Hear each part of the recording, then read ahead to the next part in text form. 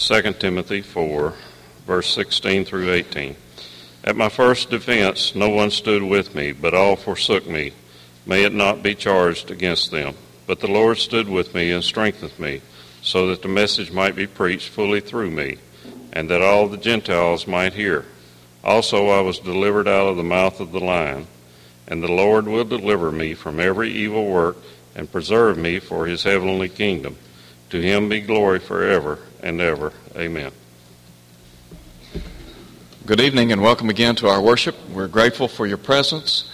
As always, we are thankful for the opportunity to be together, to sing these beautiful hymns. We're grateful for the privilege of prayer and for the opportunity that we have to study. As was mentioned a moment ago, if you are looking for a church home, we do want you to consider the work here. We would love to have you come and work and worship with us in this area. We're going to be looking at 2 Timothy chapter 4, verses 16 through 18, the passage that Brother Dio read for us just a moment ago. And I want us to think for a few minutes about the theme, God will not let you down. And as we look at 2 Timothy chapter 4, verses 16 through 18, I think that fact is borne out. Many of us have probably been let down in times past by friends and family members. I suspect that all of us who are present here tonight have been disappointed at some point in time in life when someone very close to us has let us down. Well, there is, I think, a great deal of encouragement to be had in examining what Paul says in 2 Timothy chapter 4. Because if there is one truth that is borne out in this chapter, it is the fact God will not let you down. And so with that in mind, I want us to look at what is recorded for us by Paul in his closing letter to Timothy. The first thing that I call your attention to is the reservation of the people.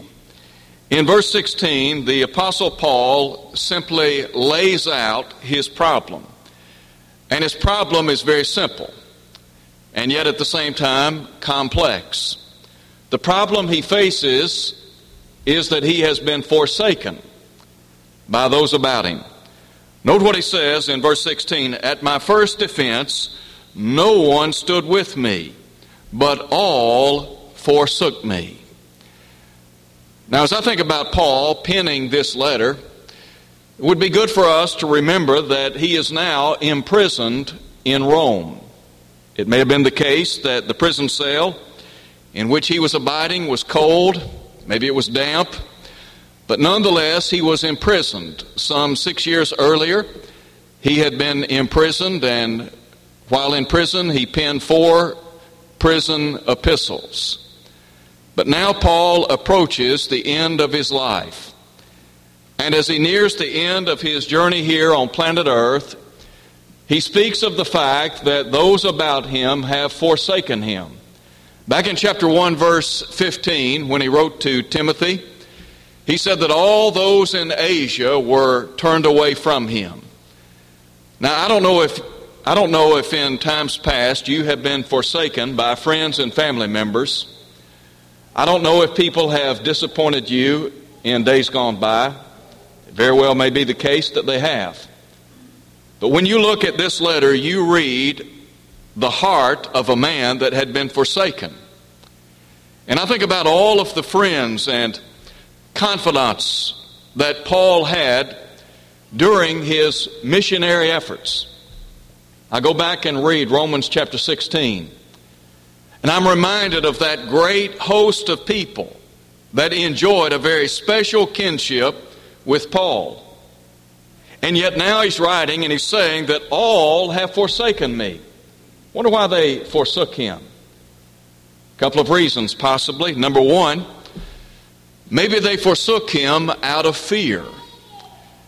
Nero Caesar was on the throne, and he was a very vile and inhumane emperor. Historians indicate that in 64 he burned a portion of Rome. And basically the blame fell on those who were following the Lord. And so Nero apparently did not have much use for God's people, New Testament Christians. And so maybe in light of his evil work, people were simply fearful of stepping up to the plate and getting involved, vouching for his character, vouching for his labors. On the other hand, it may have been the case that there were some who were simply fickle. There are times when we speak of friends and we call them fair weather friends. And the reason we say that is because they're not like the kind of people that Solomon wrote about in Proverbs 18 verse 21. When he said, there is a friend that sticketh closer than a brother. There are some folks, they're with you when things are going well. When you're not facing any kind of adversity or any type of problems in life, they're right there with you. But when the trials of life and the adversities of life begin to mount, guess what? They flee. I'm reminded of the close friendship that existed between Jonathan and David in the long ago. And yet in Psalm 142, the psalmist said on one occasion, when he looked to his right hand, no one acknowledged him. In Psalm 142, verse 4. He said, refuge has failed me. And then you hear the despair in his words, no one cares for my soul. Here is Paul imprisoned, and he's writing to Timothy, and he is laying out before Timothy the fact that all have forsaken him. And so that was really a great dilemma, a problem that he was facing. But then also we think about his plea. And when you look at the plea of Paul, I think you have to read into this a forgiving spirit. Note what he says. At my first offense, no one stood with me, but all forsook me. May it not be charged against them. Paul was the kind of person that practiced what he preached. When you and I talk about Christianity and we talk about living the Christian life, is it something we merely profess, or is it something that we profess and practice? When Paul wrote to the church at Ephesus in Ephesians 4 verse 32, and Paul wrote to the Ephesians in prison, and he penned this book in AD 62. I made reference a moment ago to the prison epistles. But when he wrote to these saints, he said, be ye kind, tenderhearted, forgiving one another, even as God, for Christ's sake, hath forgiven you. Paul was willing to put into practice what he penned by inspiration. And all of us would do well to put into practice the teachings that are found in the New Testament. And so Paul's words, I think, strike a chord with those of us who are God's people.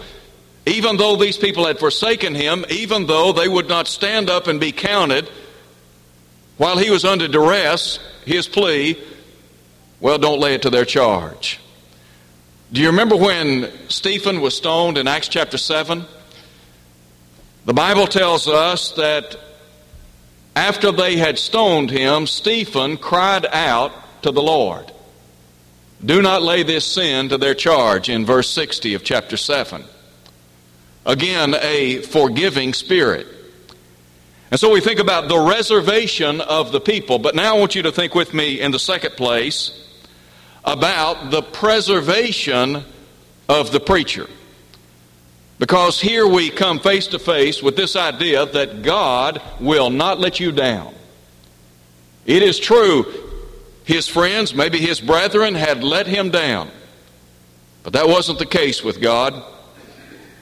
The first thing that I call your attention to as we think about the preservation of the preacher is the fact that Paul, as a servant of the Lord, as a Christian, could look at the Lord as one who provides. And so we think about his provider. Note verse 17. There are two things that he says about God. Number one, he said, in light of the fact that at his first offense all men had forsaken him, in verse 17 he writes, but but the Lord stood with me.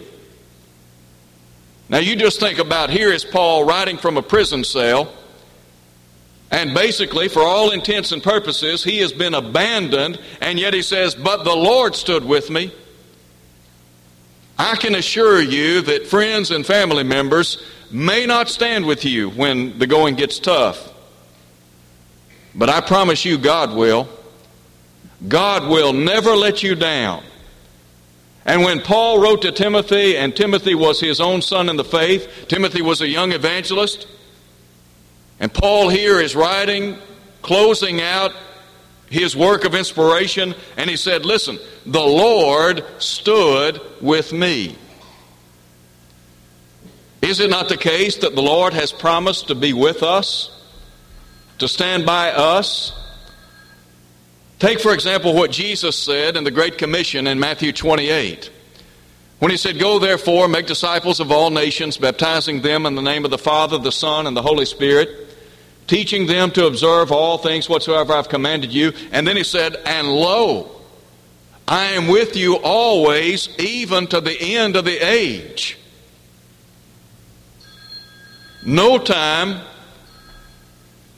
in our sojourn here on planet Earth will the Lord abandon us. He's just not going to do that. Now, we may choose to abandon Him. We may walk away from the Lord, from His goodness and His blessings, but God is not going to abandon us.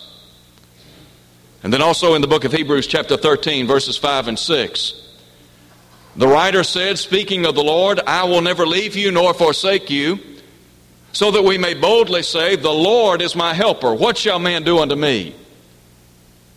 Here was Paul saying, the Lord stood with me. But then also note what he says. Not only did the Lord stand with him, but he said the Lord strengthened him. He said, the Lord stood with me and strengthened me. Now again, think about what Paul had penned earlier during his ministry. We go back to another prison epistle, the book of Philippians. And in Philippians chapter 4, Paul said, in nothing be anxious, but in everything with prayer and supplication, with prayer and supplication and thanksgiving, let your requests be made known unto God.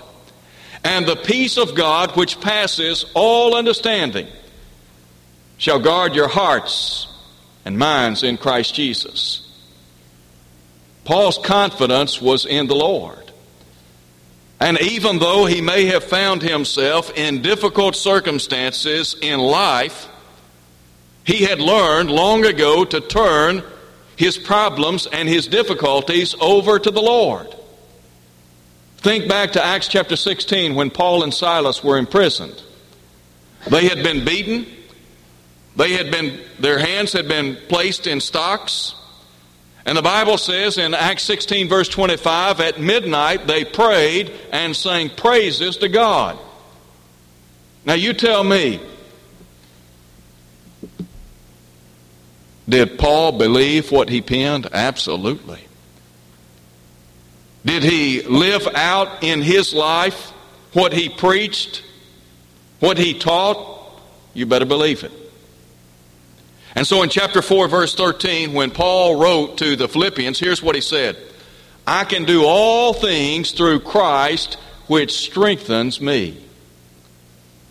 I think one of the sources of strength that we enjoy as God's people is knowing with all assurance that the Lord will stand by us come what may.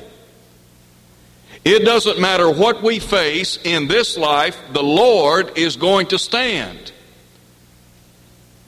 He'll stand by us through thick and thin. So we think about His provider, but then also note His protector. He said, the Lord stood with me and strengthened me, so that the message might be preached fully through me, and that all the Gentiles might hear, and I was delivered out of the mouth of the lion. And the Lord will deliver me from every evil work. I think about how the Lord spared Paul. Now, some have questioned in this particular passage, was Paul talking about being spared from the literal mouth of a lion? That may have been the case.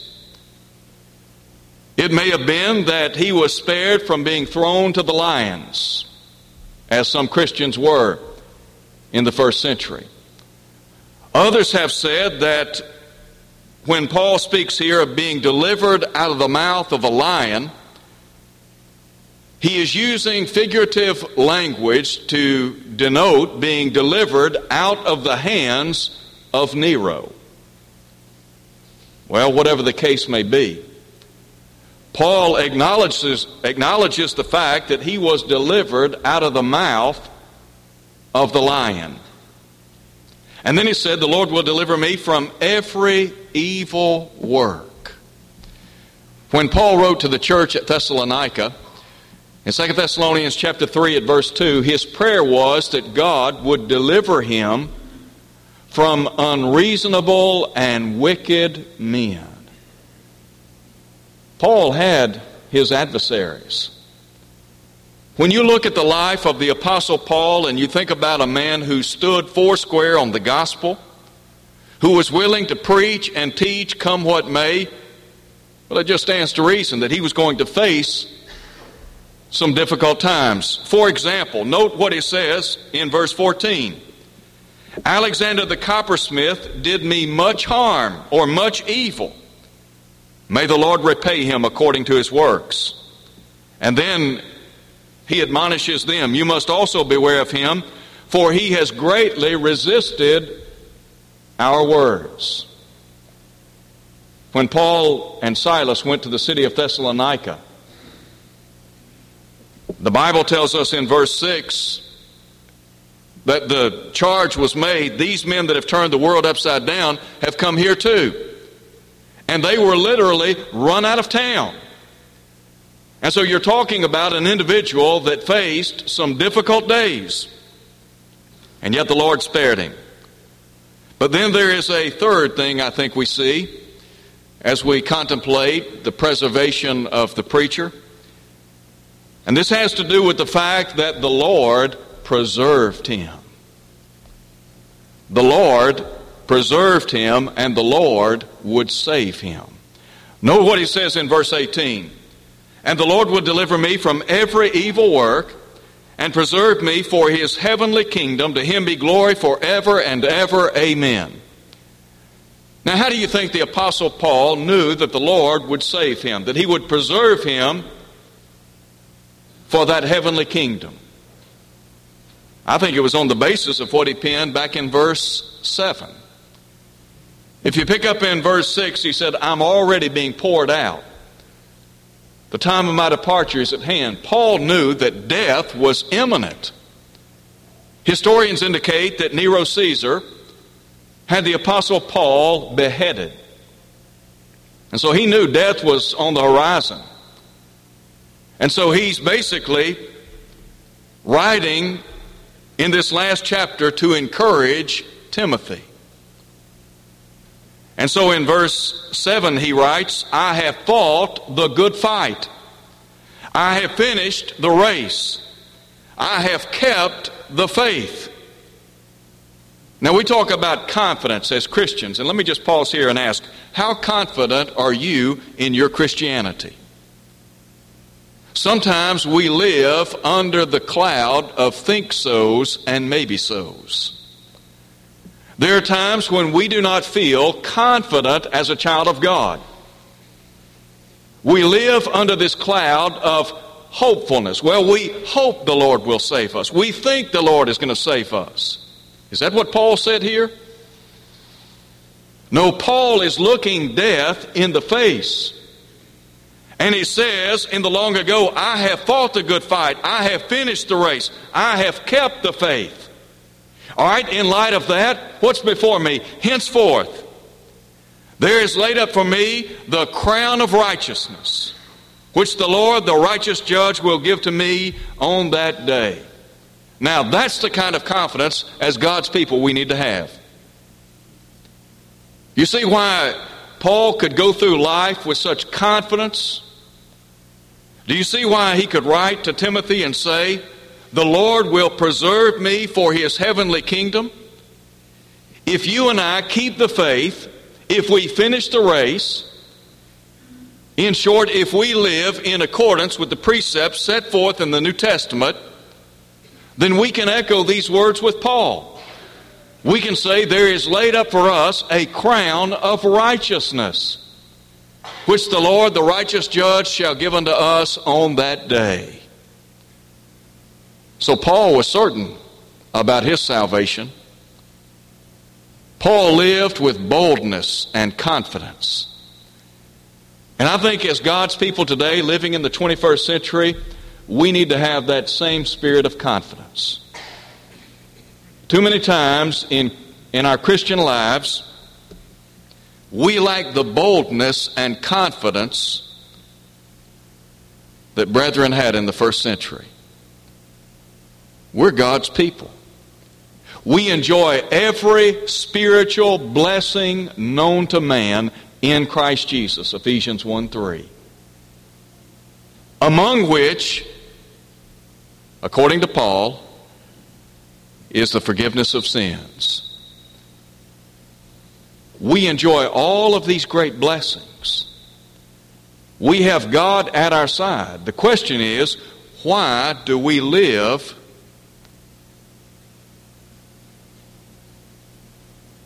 with a timid spirit? Sometimes life can be very difficult. And I have no doubt that Paul faced some difficult days while on planet Earth. But Paul had something that many of us lack, and that is he had confidence in the Lord. And he understood that the Lord would not let him down. And my encouragement to us is we need to live knowing that God is not going to let us down. Friends may disappoint you. Family members may likewise turn their backs on you, but God will not. I said a moment ago, you may turn your back on God, but He will not turn His back on you. If you leave, you are the one that made the decision to leave. God is where He has always been. And God said, "I will never leave you, nor forsake you." And so we need to live with that kind of confidence. In closing, let me just ask this question. When you look at your life, if you were to just take a mental survey of your life, are you pleased with where you are right now? Are you pleased with how life is going right now, this very minute? If your answer is no, my question would be why? Is it because you've been forsaken by friends and family members? Is it because you face difficult days and you have felt as if no one was standing with you? Let me tell you, if you're not a child of God, I want to encourage you to obey the gospel tonight. Because one of the great assurances that you will have is knowing the Lord will be constantly at your side. He is a great provider. He is a great protector. He is a great preserver. And so if you haven't obeyed the gospel, you need to do that tonight. Because you see, without obeying the gospel, you can't make the claim that Paul does, that there is laid up for you that crown of righteousness. Now, what would you need to do to become a child of God? Well, just what Paul did. Paul was instructed by Ananias in Acts 22:16 to arise and be baptized and wash away his sins, calling on the name of the Lord. Our baptism is preceded by faith in the Lord Jesus Christ, by repentance, and by confession. That is, we confess the name of Jesus before others, as the eunuch did in Acts 8, verse 37. Now, when you do that, you become a child of God. That is, you become a New Testament Christian. The Lord adds you to the church, the ecclesia, the community of the saved. And the beauty of that relationship is the Lord is the Savior of his body. Ephesians 5:23. Now, if you're unfaithful to the cause of Christ, could we encourage you to come home? Think about some of the relationships that you sustain here on this earth. You may have some quality relationships while on this earth. But if your relationship is impeded with the Lord, you're not going to be happy in life. And that's why you need to make some changes, and my recommendation is make those changes today.